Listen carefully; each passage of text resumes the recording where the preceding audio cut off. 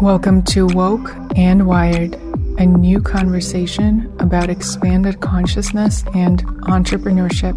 We are here to shift the paradigm of business and marketing and social media in this digital age of infinite possibility and bridge our inner technology, our intuition, with outer technology through rituals, personal development tools, conscious business practices, spiritual tools, and the magical tool of social media. I am your host, Ksenia, storyteller, conscious social media teacher, speaker, and a multidimensional traveler. Welcome to the new paradigm.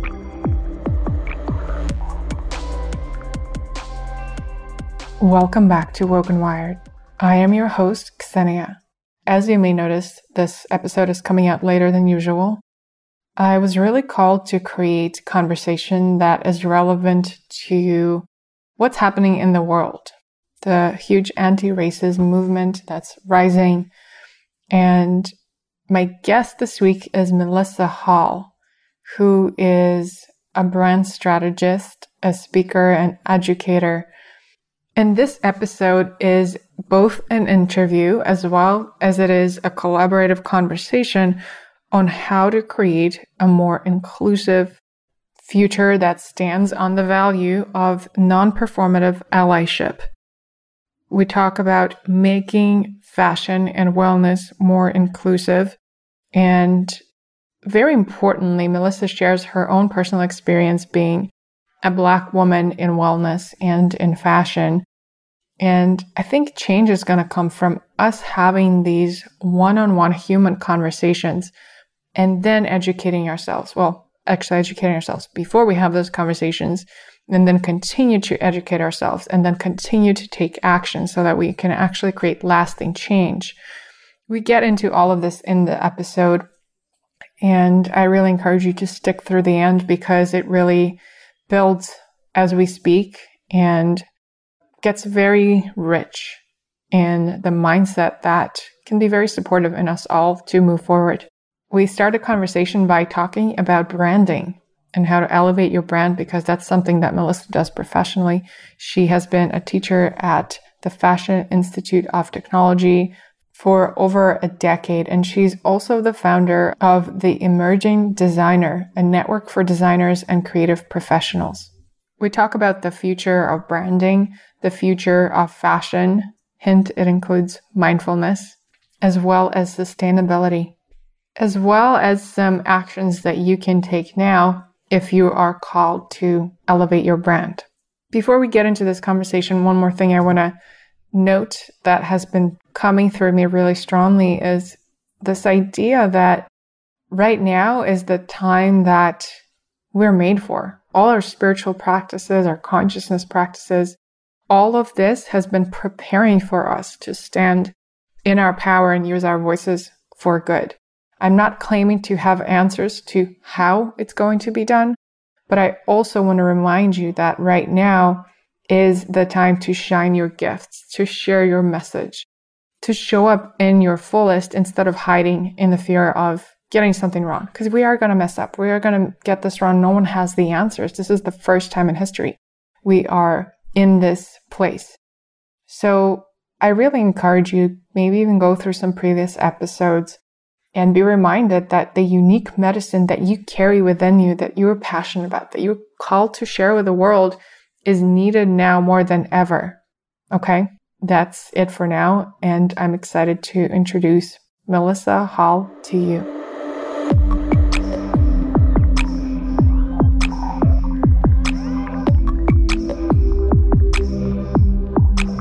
All right, Melissa, I'm so excited to have you on Woke and Wired. It feels more timely than ever. We met at a cacao circle and then kept crossing paths on social media. And then we actually connected on the phone when the pandemic hit. And now we're having this conversation when lots is unfolding in the society. Lots of positive change is coming from the way that I feel it. And I'm excited to have you on Woke and Wired. Welcome. Thank you so much. I'm excited to chat with you today. So let's start with your Instagram bio. you're like me. You have several Instagram accounts, but the one that seems to be the personal one is Melissa Hall NY, and it says consultant and coach, entrepreneur. I help entrepreneurs gain brand clarity and embrace wellness. Teaching at FIT NYC, the emerging designer, Eat with Melissa, future double cancer survivor, go you. And there's a little link to download something on your site. So talk to me about what is it that you actually do and what feels the most alive in your experience these days? So I tell people I help others in business and in health. And for about 10 years now, I've been teaching entrepreneurs at FIT, Fashion Institute of Technology. And I really, over the past year, really focused on brand building and teaching people the fundamentals to grow their business, because I found that people just got lost in who they are, what they want to communicate, and how they want to grow their business. So really getting clear on that, because it's all about foundation. And part of that, what I realized through listening to my community and also my own health challenges, being a future 2-time cancer survivor, is that it really starts with wellness. And I don't have a degree in nutrition or in any, particular modality, but I have learned so much. And I really just get so exciting combining, the business part of growing oneself and one's brand, in addition to, talking about wellness and planting seeds for people, whether it's on my Eat with Melissa account or now the curriculum that I'm creating and constantly revising and update when I'm teaching entrepreneurs or when I run a workshop through my consulting agency. So those are the two things, brand building and wellness, particularly food, that really get me excited and get me up every day. I really think this is the future, a place where fashion and wellness and branding and business and all these things coexist, because you're right, without feeling like the most optimal and radiant and energized human that's eating foods that actually nourish our bodies, we can't be at our full potential as entrepreneurs, as creative as everything else. And one thing we share in common is that besides a lot of other things like cacao, one of those things is that we both come from the world of fashion and then have been led to go more into wellness and then bring some of those more holistic approaches to business into the business world. So what was your journey going from fashion into wellness, and how did you get into fashion in the first place, and where do you see it all going? Because from what I'm noticing is it's such a huge movement right now of fashion people forced by the pandemic and beyond moving more into wellness or adapting more socially responsible and environmentally friendly practices. What do you see happening there, and what was your personal journey in it? Okay, so my personal journey started, about 13 years ago when I moved from Chicago to New York. And I started school at Parsons, the New School for Design, and I started in their AAS fashion design program.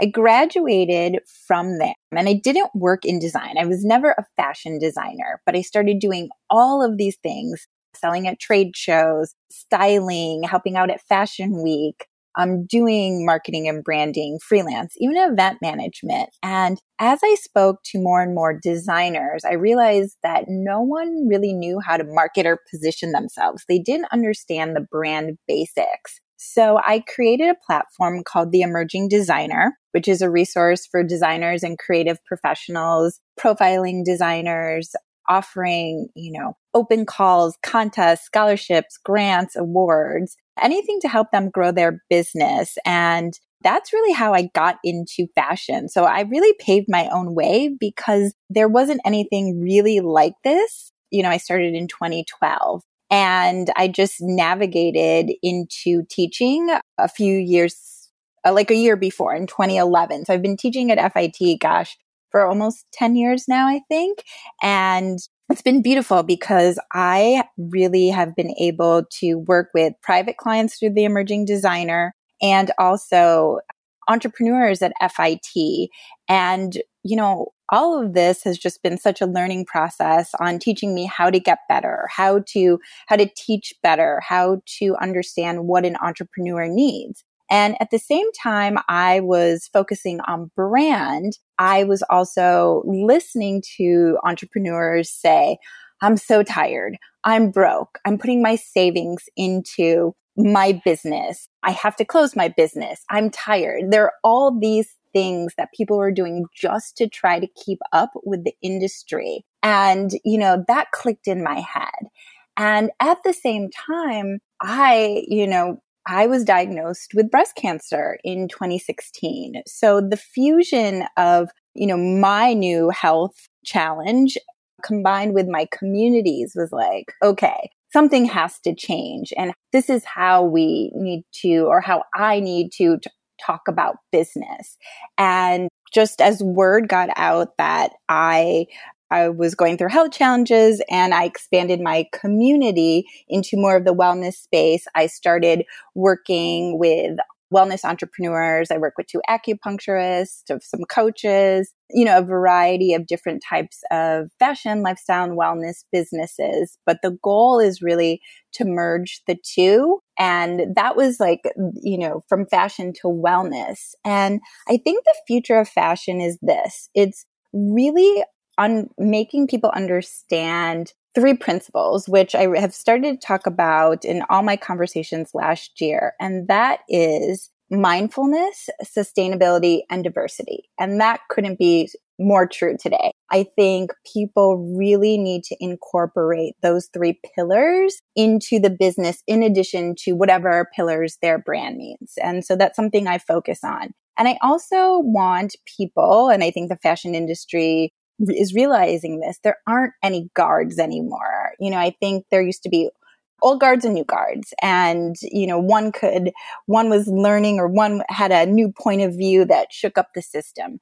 Now it's a free for all. And I think the most important and mindful thing for entrepreneurs and businesses to understand is they have the opportunity to break away from the tradition, because it's not serving them. It's not serving the environment. It's not serving the health. It's not serving their business, and figure out their own journey. And while they're doing that, really focus on the fundamentals that can help a business thrive, both in, looking at wellness and looking at, business 101, but, craft their own journey. So I think that is really what the future of fashion is. And I think a lot of people are really going to be relieved if they are able to embrace that, because the system didn't work for them. So that is the long answer. So there's so much we could get into with each of those 3 points, but I want to divert for a moment and talk about brand. So you work with entrepreneurs to help them gain clarity on their brand. And from my experience, I actually wrote my thesis about 10 years ago, actually 15 years ago or so. I wrote a thesis about naming and branding. And I remember back then, branding was a completely different thing. When I spoke about branding, it was all about the graphic design of it, the colors, the uniformity of the visual elements. It wasn't so much about the feeling or about the ethics or the values behind it. And it's interesting to see how it's changed so much. And one of the things that Amy Jo Martin, who I worked with, who has been on this podcast, I took her bootcamp mastermind. She talks about you don't create a brand, you are your brand. So that's one of the perspectives. And a lot of things with the rise of social media have been shifting towards that of, instead of curating this thing and fabricating this thing, the more authentic you are, the more vulnerable you are, the more you share your brand.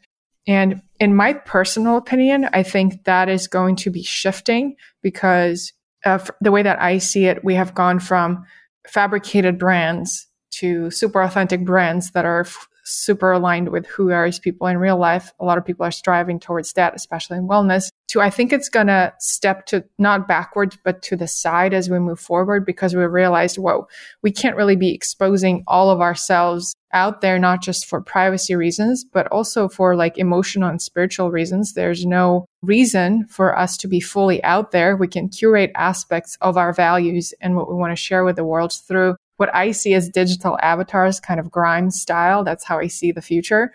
But that's just my opinion. I'm curious, how do you think about brands? And when you take on a new client, what process do you walk them through? And what are the most important things you look at? Well, one, I do agree with you of, this idea of perhaps not sharing all. And I've always said to entrepreneurs, because people are on different ends of the spectrum, how much do I share? I don't want to be the face behind, the brand. And I encourage them to find what feels comfortable for them to tell the story in the most authentic way, but have content and have areas of your life and of your story that are sacred, that other people don't get to see. And I think that finds a balance. When I work with designers, I really take people on, first, people that really want to do the work, that they're going to show up.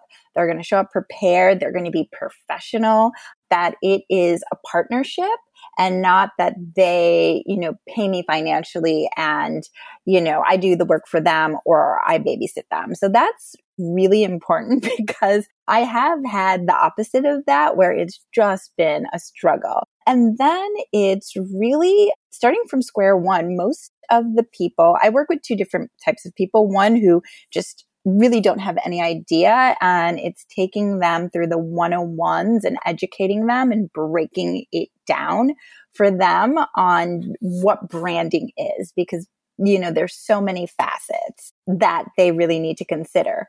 And then the ones who have businesses, I bring them back to foundation. I help them reconsider their perceptions of a particular area. So maybe the story that they're trying to tell, the identity, or what the industry has tried to tell them. So really it's a marriage of strategy plus, what they enjoy and love and the storytelling.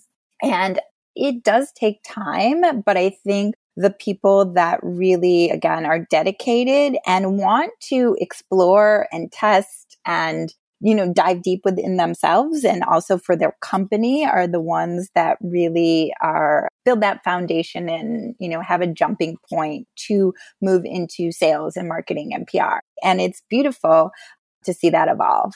How important do you think clarity in branding is, and what kind of outcomes have you seen from people getting serious about their branding? I think it is very important because whether it's a fashion market, the wellness space, it's saturated market everywhere you turn.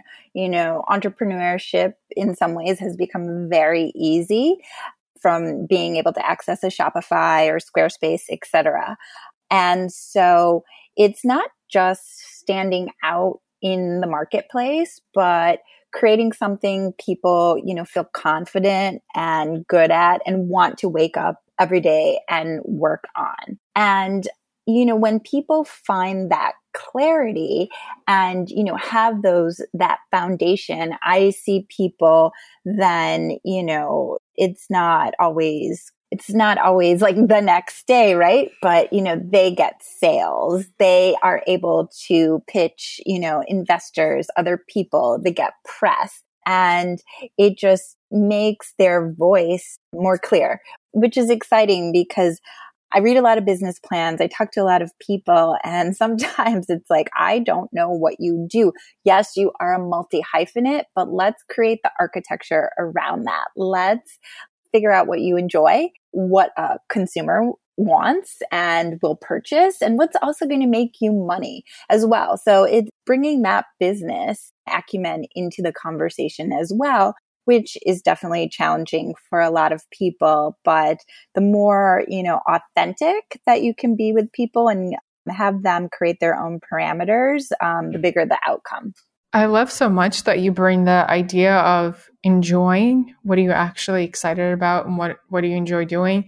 As well as what is going to make money? Because like we have to be realistic, and we also have to follow our zone of genius and what's going to get us excited to get out of bed every day. And branding can't be looked at outside of your business plan and every other component of your business. So it's that holistic approach to business that we started the conversation with. Absolutely, 100%. So if someone, let me just give you a personal example.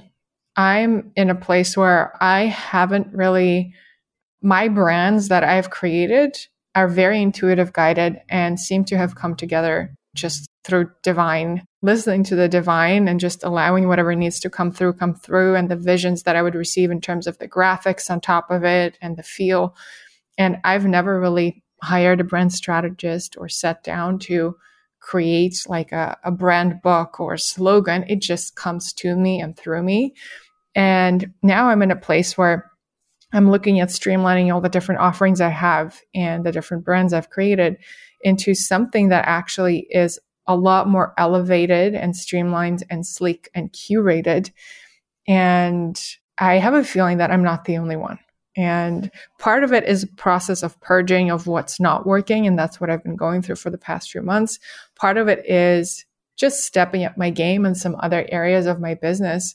So for someone who is like, okay, all of this that Melissa is talking about sounds great, and I see the importance of it, but what are some initial questions I can sit with, maybe to start a Pinterest board or to start taking small actions around how I communicate on social media? What would you say are the first and most impactful steps that anyone can take to really start critically looking at how they can elevate their brand? Great question. One thing I just want to throw in here, I do in my Instagram account have a link to a free download that is 7 questions every entrepreneur should ask themselves. And this is really the pre-work to the branding, because it focuses on, what's your why? So that's, a Simon Sinek, but it is a universal question. Why are you doing this from a business perspective and a personal perspective? And I think as you grow and scale, what type of life do you want to live and lead? A lot of people are like, am I going to stay in New York? Am I going to leave? Do I want a family? Do I want to switch jobs? So where do you see yourself in the future? And then I think it's looking at all of your assets or your multi-hyphenate, categories that you step into and saying, what is the architecture and what is the bigger story that you can communicate and want to communicate? And in what ways are you going to elevate yourself? If that is a goal of yours. So really, I always say put pen to paper, because a lot of times we have it in our head and we think we know how to get there, but now it's like really mapping out that blueprint and then putting time around it, right? And, there are people, especially in, I'll say the spiritual world, they're like, time is not a thing, but okay, I'm going to bring it back and say time is a thing, and hold yourself accountable. So if it is that new website or a new product or a service offering or collaboration or what it is, as part of, taking that business to the next level, is what's your timeline? Do you need people to hold you accountable? What resources do you need? What financially do you need? These are really the 7 questions, or most of them. And sit with that, look at it. And what that's going to help you do is see the big picture, but also set you up for success. I look at a lot of fashion designers and they have limited funds, and it costs a lot of money and a lot of time and financial investment to start a fashion business, whether they have 4 products or 10 or 12, because you have to get samples made. You have to, your sizing. Are you going to cut product? Are you going to try to get orders first? There's so many things to get that sale. the whole process. And along the way, you have to make an investment, not just in those raw materials, but in vendors, in a website, in a photo shoot. And if you aren't honest with yourself on what you need to help you get there, then you're going to, in a way, like sabotage your success. I hate to say that, but that's going to have implications on, your content strategy, or what your website looks like, or you may not have an area of expertise yet in an area, something like sales, and perhaps you need to hire a sales consultant or a sales rep or someone to get you where you need to be. So I recommend those foundational questions to, throw it out on the table as you are putting your blueprint together. Yes. And what that makes me think about too is there's time and space for really bootstrapping. I can't tell you how many times in my life I've created my own websites and created my own logos and went on creativemarket.com to download graphic design elements and, completely bootstrap things and have been really happy with the outcome. But on the other hand, there's also been situations where I've really made big decisions to make big investments, whether that's into coaching or photography or design.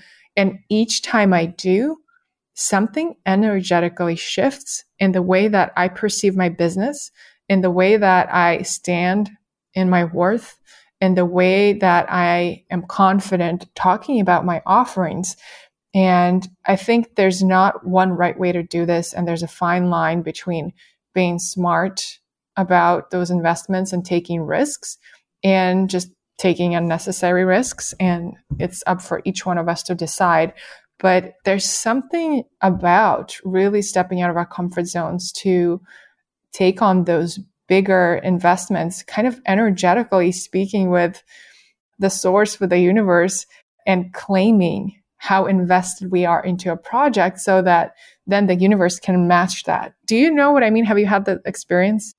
Yeah, absolutely. I've had it for myself, and I also, talk to my clients about this. It's really leveling up, right? So you've created your proof of concept, you have traction, and now you see yourself, right? You perhaps are an expert of in your field, or you've had sales or whatever. You've hit a milestone, and now you're like, okay, I need to expand. And you realize, you can't do it all by yourself. And so with that investment and with that energy and that expertise from others, you not only see yourself in a different light because you're bringing on board someone part-time, one-time, etc. But then, any type of investment ideally leads to a stronger outcome. So I think this idea of, realizing that there will be a point that you have to level up. Well, whether that will be a hire, whether that will be, vendors, etc. And I think that's part of the process as well. And again, getting that foundation from the start, those business principles, your brand fundamentals is going to help you level up quicker. And it's also going to help you step into leadership more because you know that at some point it's coming. Yes, I have the Sierra song playing in my head, Level Up. Yeah, love it. So one of the points, Melissa, you brought up is sales and selling. And what I'm really excited to chat about is this Instagram post that you shared a few days ago. You talk about how, here's the thing, you say, quote, here's the thing, I'm bad at selling. Wait, there's a self-limiting belief, so let me reframe that. Selling is not something I enjoy, but it is something I will work on getting better at doing. End quote. This is something we actually spoke about on the phone a few weeks ago, or however long. I'm not even sure where we are in time and space right now. But this seems like such a big mindset shift that I'm sure is also leading to energetic shift. Tell me, how did you arrive there? And perhaps we can speak about that and get back to the context of this whole post and the point you're making there. Absolutely.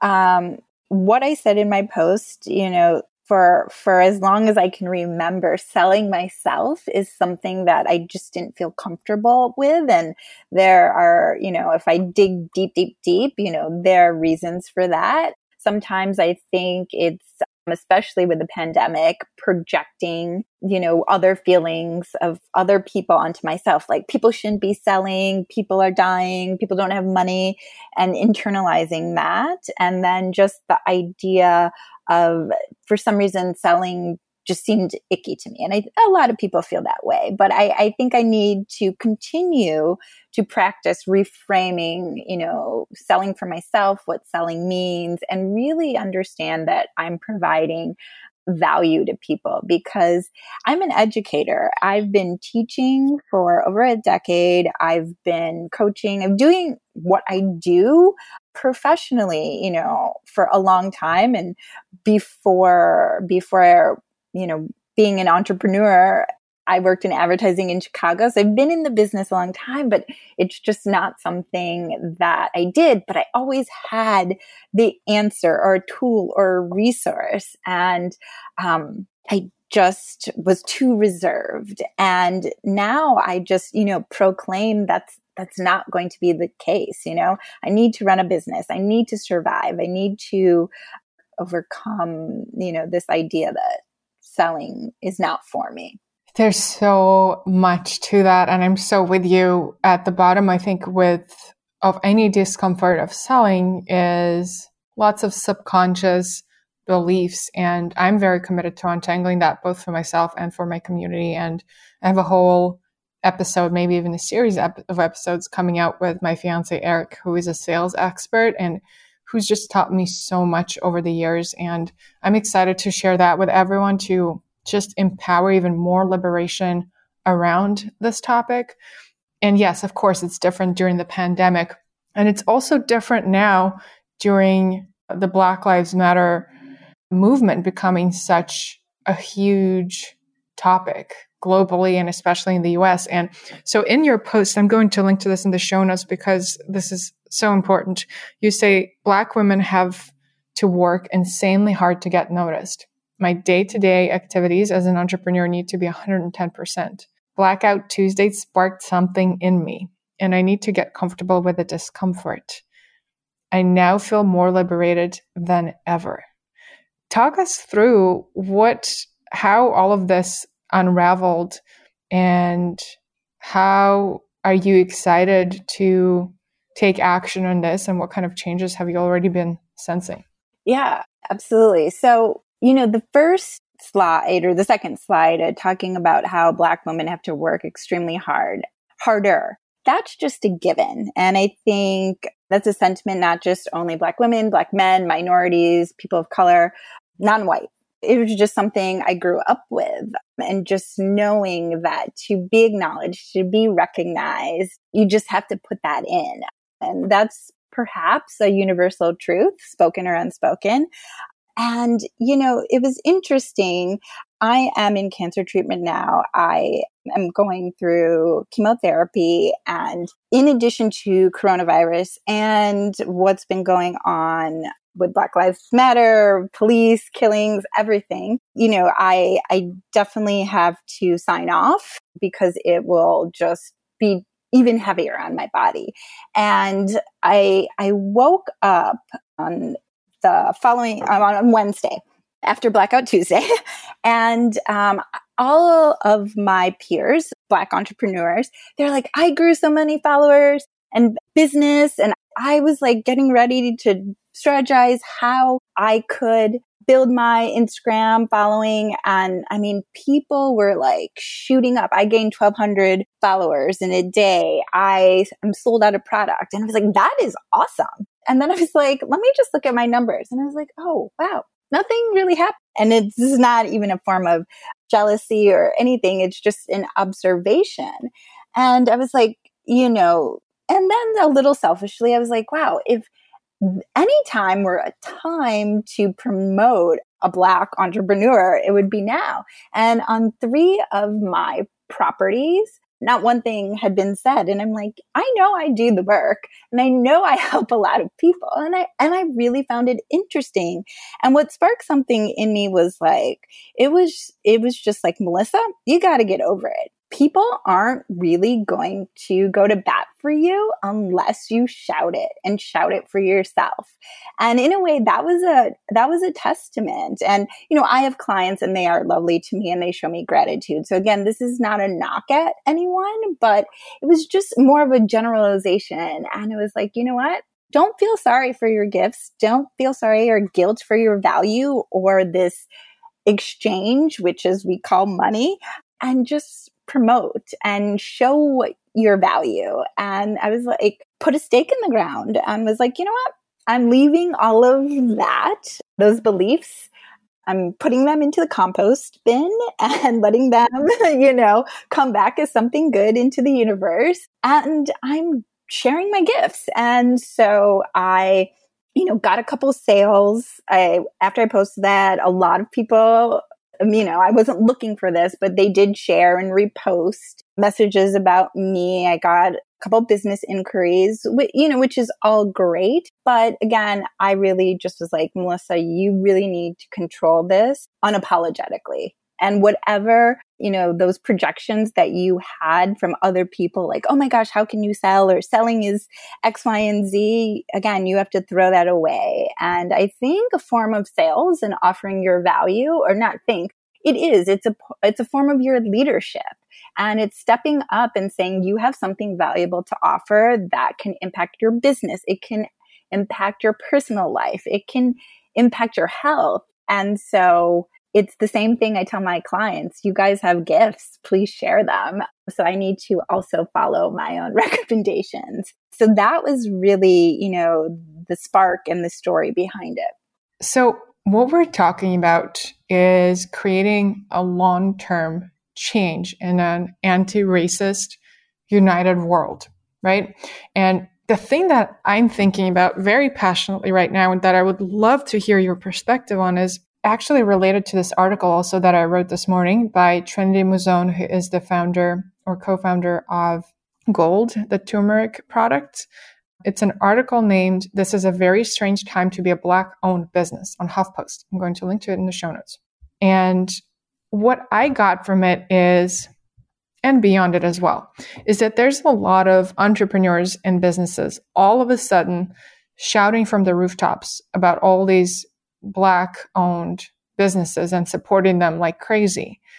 And on the one hand, it's wonderful that businesses that never got this kind of exposure and, like you said, had to work so much harder to get any exposure are suddenly getting exposure. And like you, Melissa, I've seen some accounts of Black women entrepreneurs grow by 1 million in a week. I've never seen anything like that in my entire life. And Black women who teach anti-racism workshops and inclusivity workshops, they are just their businesses are doing so well.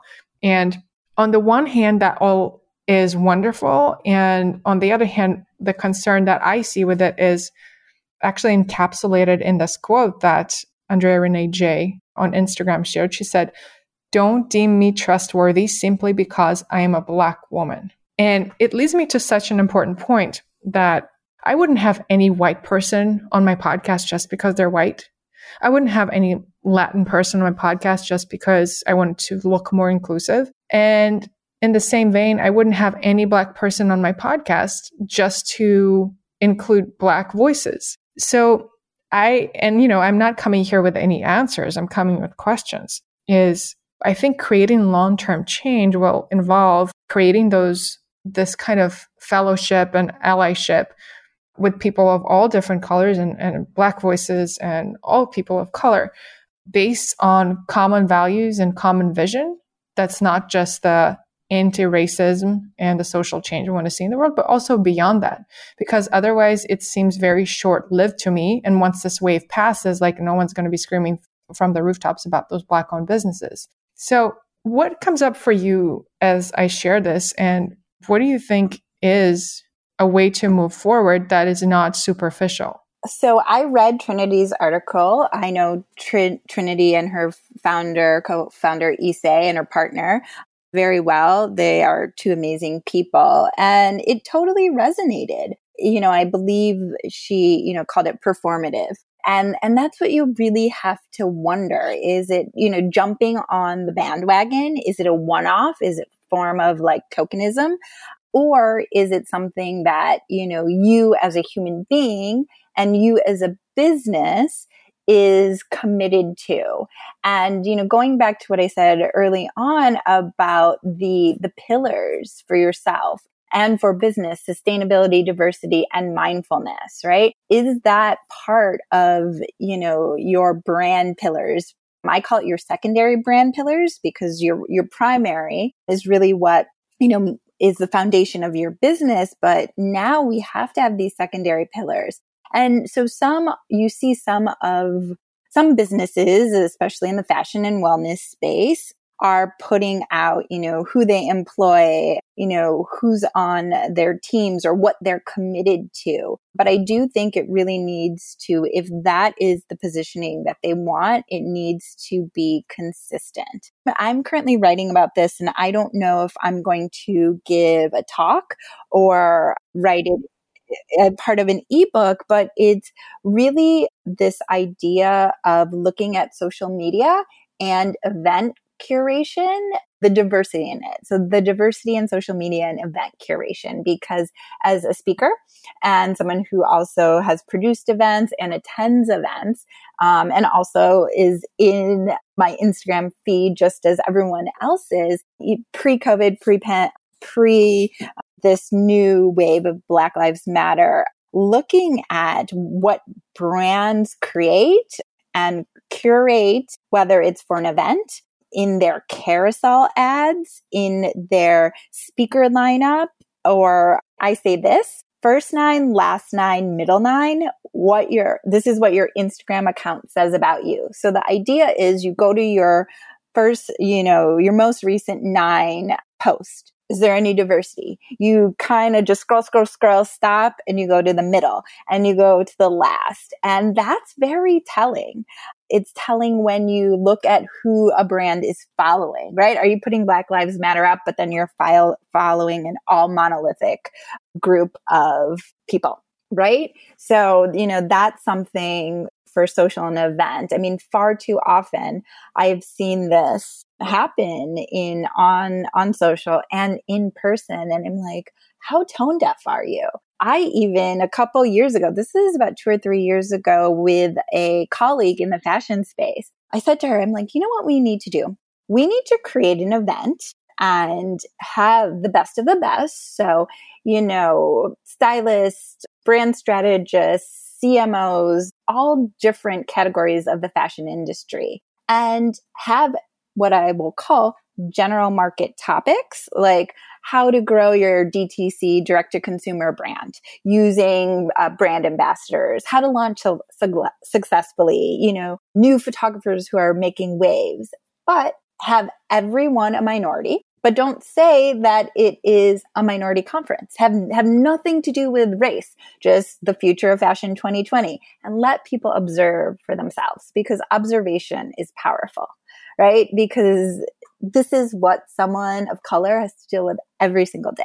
It's in their face. And so I'm observing a lot, and I'm eager to see, because we have a really bad problem of like trying to put a Band-Aid on an issue through, 1 month dedicated to, Black fashion designers, or one, this article highlighting them.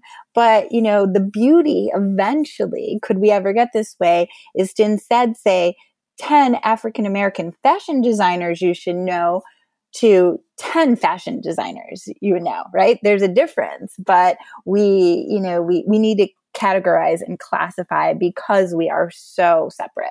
I'm getting full body goosebumps as you talk about it. It's so resonant the way you're talking about it. It really is pointing to a bigger vision of unity. What if instead of checking the boxes of how many people of color you have at your conference, you just do what you just said? And I think that's really profound and important. And I remember a couple of years ago, I was at a panel talk about people of color in wellness, specifically women, at co-working space in Soho. And everyone on the panel was either, I think, Black and Latina and Asian. And they were talking about how excluded they feel from the world of wellness. And to my own ignorance, I knew nothing about it. I was living in my bubble and I was never exposed. To me, was a complete shock to find out how excluded people of color feel from wellness. And I think what's happening now in the culture is so important and so pivotal. And I think it's so powerful that it's happening now. And I'm grateful that you have the voice that you have and you're using it the way you're using it. And you're sharing this vision because it's very important. Thank you. And a few other things I want to say just to build on that and build on your experience is, I think part of this education, there's macro and there's micro. And part of the micro is really understanding like what your Black peer goes through on a day-to-day basis. And so let's take, for example, the wellness space. I can't tell you how many times I've been to a yoga studio where I was the only Black, attendee. That seems weird to me in like a room of 30 people, doing a restorative or doing a flow, or at my gym as well. And Melissa, when you say weird, what thoughts go through your mind when you're having that experience? Well, honestly, I'm kind of numb, and it's become an observation because it's so prevalent and it's a consistent. It's just normal, right? And that's a really sad thing, but I'm just so used to it.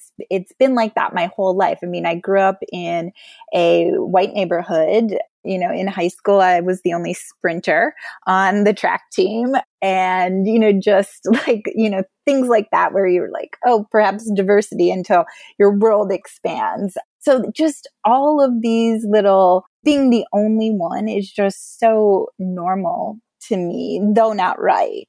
At my gym, I actually have the app out before I open the door. And the reason is so I can right away show it to get scanned, because two things that I can tell you that have happened to me at gyms that I do pay a lot of money for to go to is when I get to check-in without, this has happened several times, without having my barcode, it's more like, can I help you? Like, you don't have to be here versus like, oh, what's your last name? What's your phone number? Do you not have it? So this idea already that you don't belong there. I've been in my gym before and I travel. So I have an all destination pass where I've been scanned in, but I'm looking around because all gyms are different, and people were like, are you supposed to be here? Like, can I help you? And I'm like, yeah, every single your blueprint is different by like city and state. So if your locker room is on the third floor versus the basement, it's because, that's why I'm confused. So I just have that's just a preventative measure. I belong to this beautiful co-working space that I absolutely love. And I mean, I could tell you over 20 times that I have been asked, do you work here? Do you work here? Not, are you a member here? Like my white peers, but do you work here? I mean, I've even gotten asked like, hi, could I get water? And I'm like, I don't work here. So, that's just like wellness 101 for me. And just last thing, and I probably could go on and on. I remember, in 2012, 2013, I participated in a wellness conference. It was an outdoor conference. And to kick it off, there was a 5K. So I ran it and, I finished, but then I started crying, and not because I could run a 5K, but at the time I was like, yes, I ran a 5K, but it was because there really was no diversity. I was like, well, I am in Brooklyn and surrounded white people, and I felt like I had exclusive access. And, that is just all of these experiences on a regular basis, on a weekly basis, a daily basis. I would say that's my story, but my story is very similar to so many, Black women, Black Americans, Black men. So Yeah, there's a lot, but I do think just being for people to really hear that and then, also say, okay, I'm privileged, which that word has become such a bad thing. But actually, I think privilege can be a beautiful thing when you then act. I am the first person to always say, I am privileged. You and I have sat in cacao together and, that is such a beautiful experience. But we've sat in cacao together at 11 a.m. on a Wednesday. And while people are working and hustling and we're in this glorious space, like opening our hearts, what a privilege that is, right?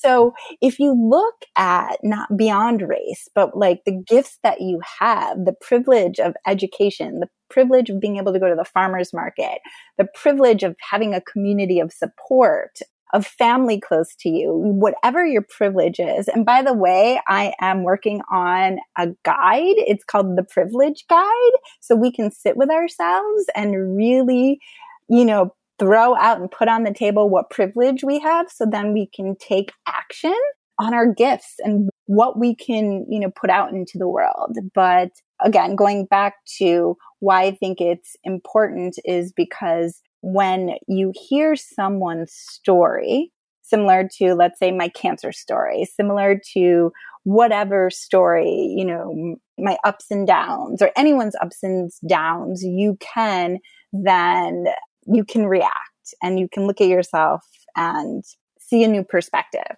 So I think that is really the beauty of what's going on right now. So from what I understand, there's two important things to remember as we move forward. One is educating ourselves on how we can actually take action and taking action. That's number two.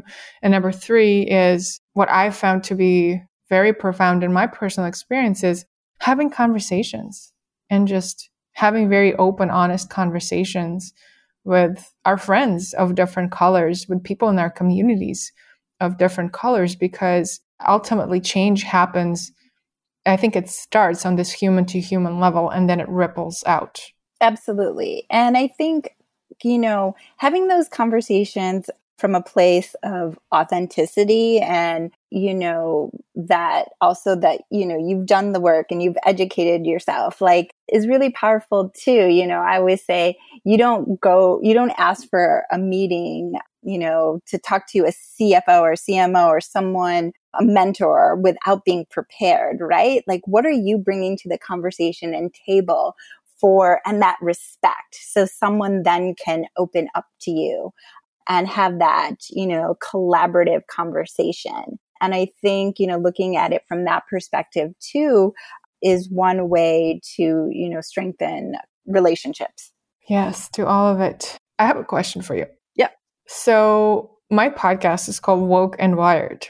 And if you Google the word woke, Oxford Dictionary equates it to, let me just read it. Well, Google says alert to injustice in society, especially racism. That's Google. Then Oxford specifically links it to the African American origin, perceived awareness concerning social justice and racial injustice. And, it's been on my mind, especially in the past week as Black Lives Matter rises, is this appropriation. And appropriation is something that also has come up a lot in our cacao circles. How can we respectfully pass on this tradition and share this tradition? The answer to me so far and to a lot of people in the community has been, as long as we're doing this with the right intention and respect, then it's not appropriation. And of course, people will have other opinions and that's fine. In the past week, I've gotten one DM on Instagram from actually a white person saying, please consider naming your podcast. And then I actually had a Black friend visiting me at the cabin over the weekend, and we had 2 days of conversations about all of this. And I asked her, and she said, I don't see any problem with it whatsoever. I'm curious what your feel on this is. I personally don't have any, I don't perceive anything negative. I think, it's a continued opportunity to explain and storytell the name and, what the goal is of your ventures and what you're doing when So when someone new comes to your site and the podcast and to your business, they understand your intention. And sometimes you have to break it down from them from a dictionary to present day and, what your why is. I get that there are certain words that for people are triggers, like the word tribe. Some people hate it. Some people love it.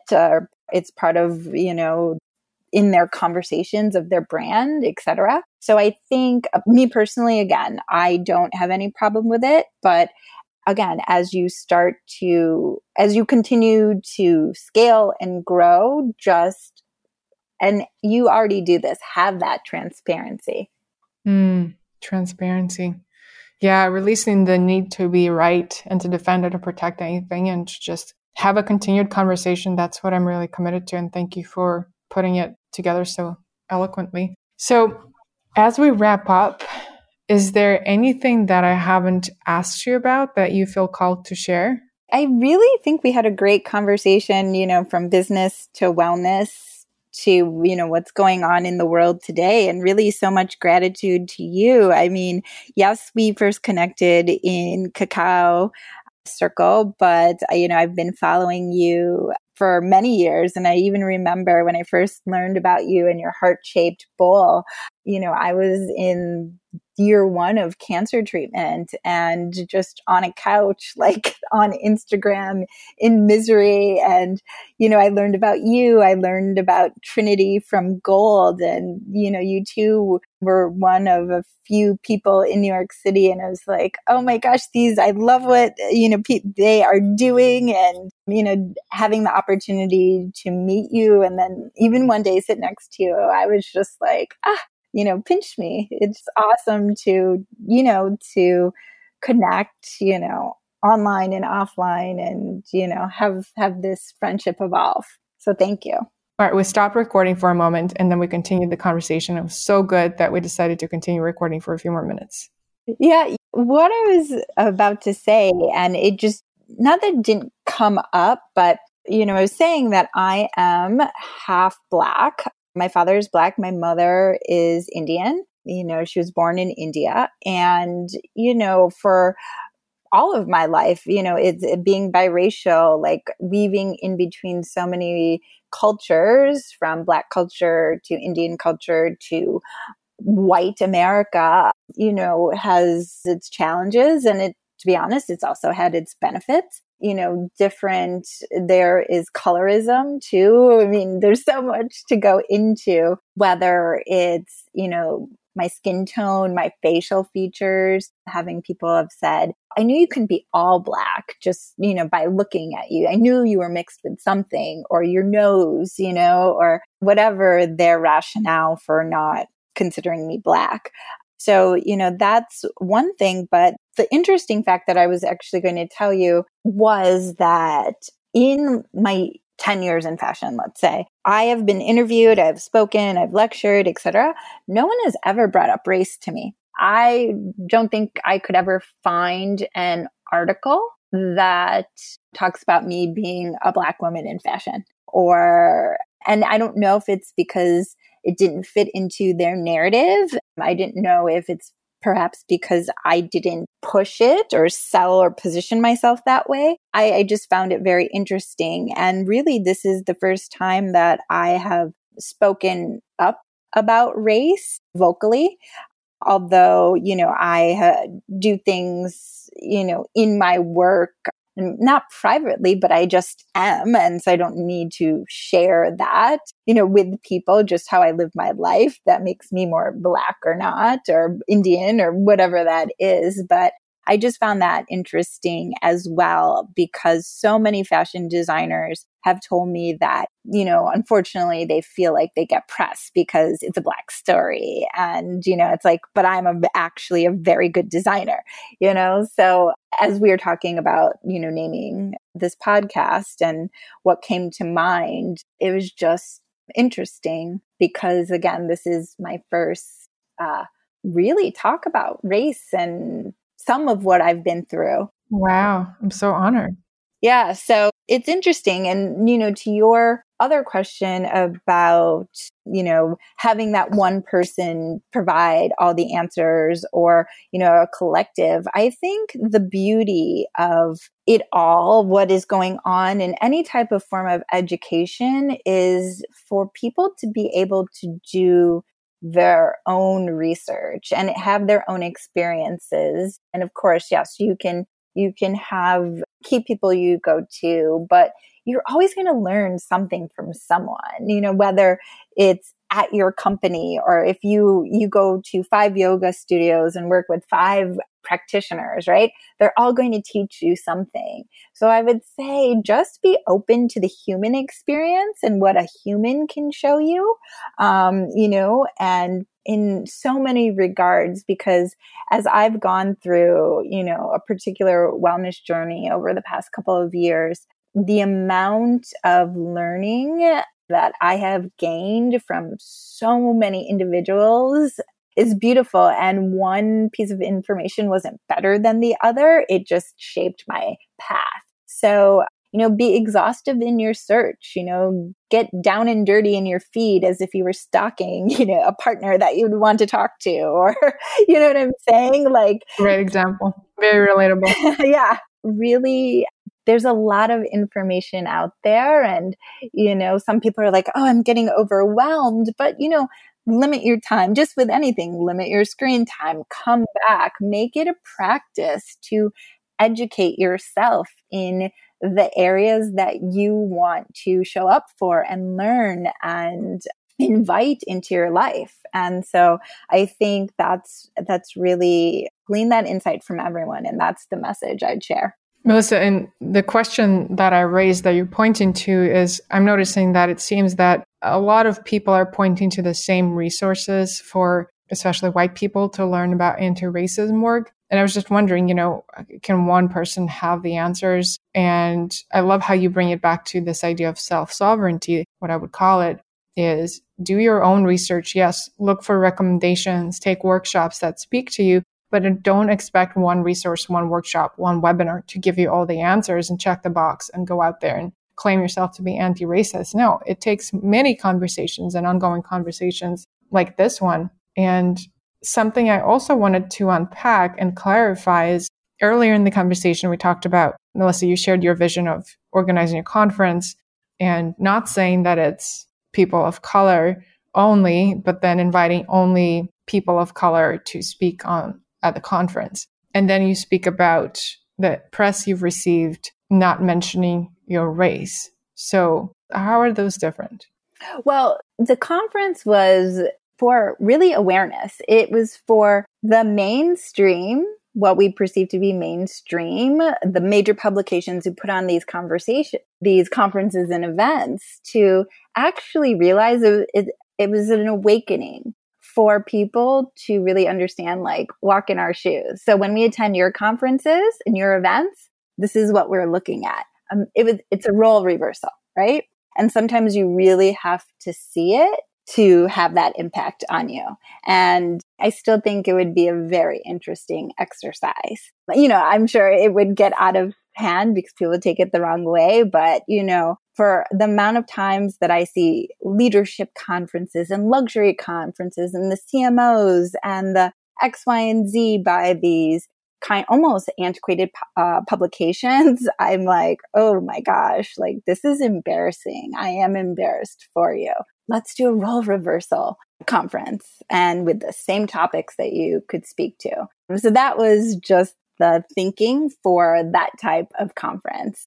Again, it was, a playful idea, but something that I think could actually happen, not because of, a lack of resources. And then the other part, me never being recognized for a race, it's again an observation. I always found it fascinating. And again, I don't know if it's because I never pushed that story, but historically, throughout my life, people have no idea what to do with me because I am, in a weird way, not a stereotype that they are expecting.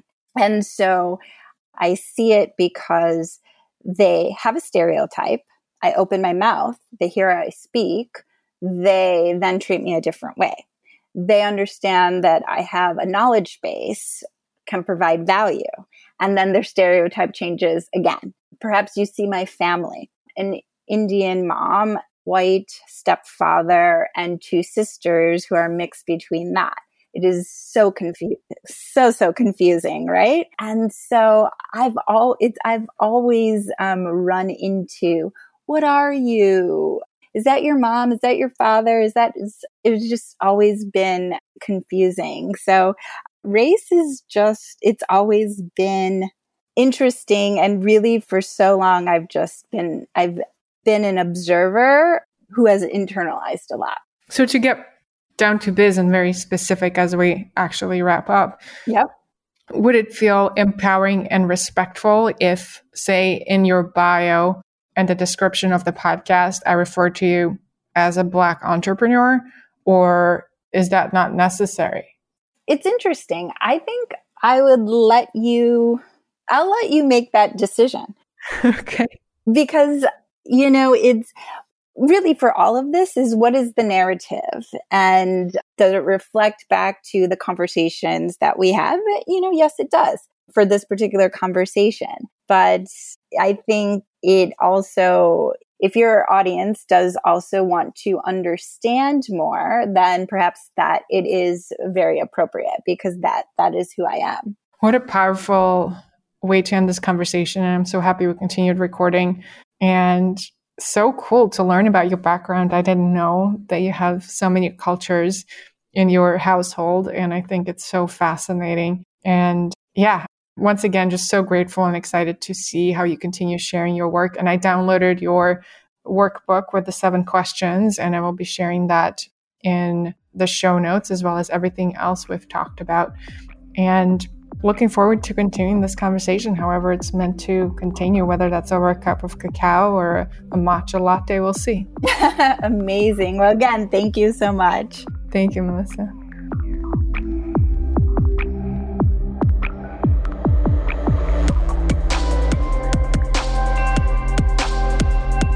If you enjoyed the show, please leave a rating and a review on iTunes and share it with a friend who you think could benefit from the message. Find all the show notes and all the resources on wokeandwired.com, and also join the Woke and Wired podcast listener Facebook group. It's a private group where you can connect with people who are like-minded. And say hello on Instagram. Find me at Woke and Wired. Stay woke, stay wired, and take 3 deep breaths right now.